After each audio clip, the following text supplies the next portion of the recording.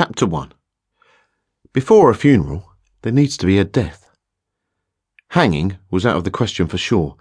It wasn't the fact that he was overweight that put him off from dancing at the end of a noose. If anything, people would often tell him he needed to put weight on. He was just worried that he'd step through the hatch in the loft, fall back into the main section of the house, and the rope would snap, as would his legs when he landed in a broken mess on the landing. No death, but instead a lifetime confined to a wheelchair, unable to make a second attempt due to being paralysed. Yes, hanging was definitely out of the question. The bathtub was out too, and that was because of the silliest of reasons. Although he often favoured baths over showers, he didn't like being in there so long that his fingers pruned up, giving the impression he had the decrepit hands of a 95-year-old. It was a silly reason because once the toaster was dropped into the bath and he was instantly fried to death, he wouldn't see or care about his fingers. Even so, it was still enough to put him off from attempting anything water-related. Blades slitting across his veins, whether they be in his neck or in his wrists, was out too, as he didn't like the sight of blood. Again, given the end goal he had in mind, it seemed a trivial thing to concern himself about, but there you go. That was just the way his mind worked. After a day thinking about the various ways to end his life, he opted for the oven. The oven would not be lit, but the gas would be turned on. He would then stick his head in said oven and choke himself to death on the toxic fumes. A plan, he hoped, which would result in a feeling similar to going to sleep. A plan which, sadly for him, was over before it started when, instead of killing himself, he ended up cleaning the oven instead.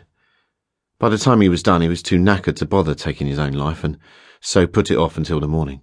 There was, after all, no immediate rush, and it wasn't something he'd wished to hurry into.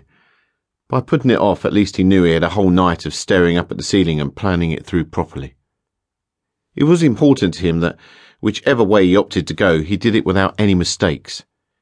Mistakes. He'd had enough of those with his life. He had to get this right, his final act upon this earth.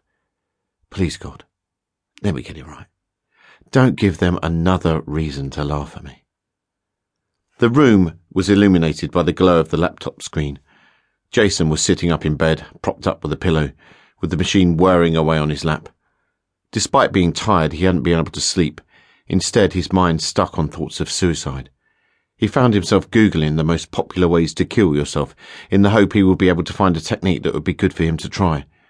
Looking at the list, the 10 most popular to be precise, there wasn't much he hadn't already thought of.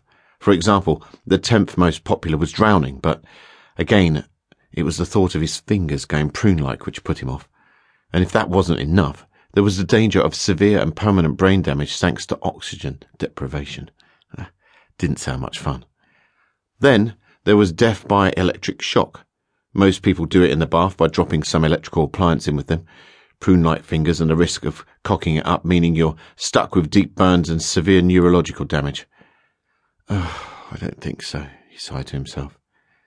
If he wasn't interested in cutting himself, he didn't like blades. He certainly didn't like the thought of them sticking into his skin, and if he cocked it up, he wasn't interested in the scars either.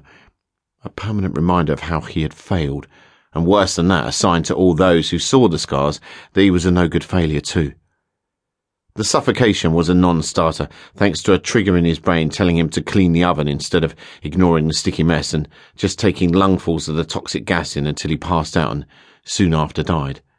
Also, with the gas spilling into the room, what would happen if his mum came by the house to check up on him? She'd turn the light switch on and then, boom! He didn't want her death on his conscience too. She was the one person that loved him. He wouldn't want to harm her.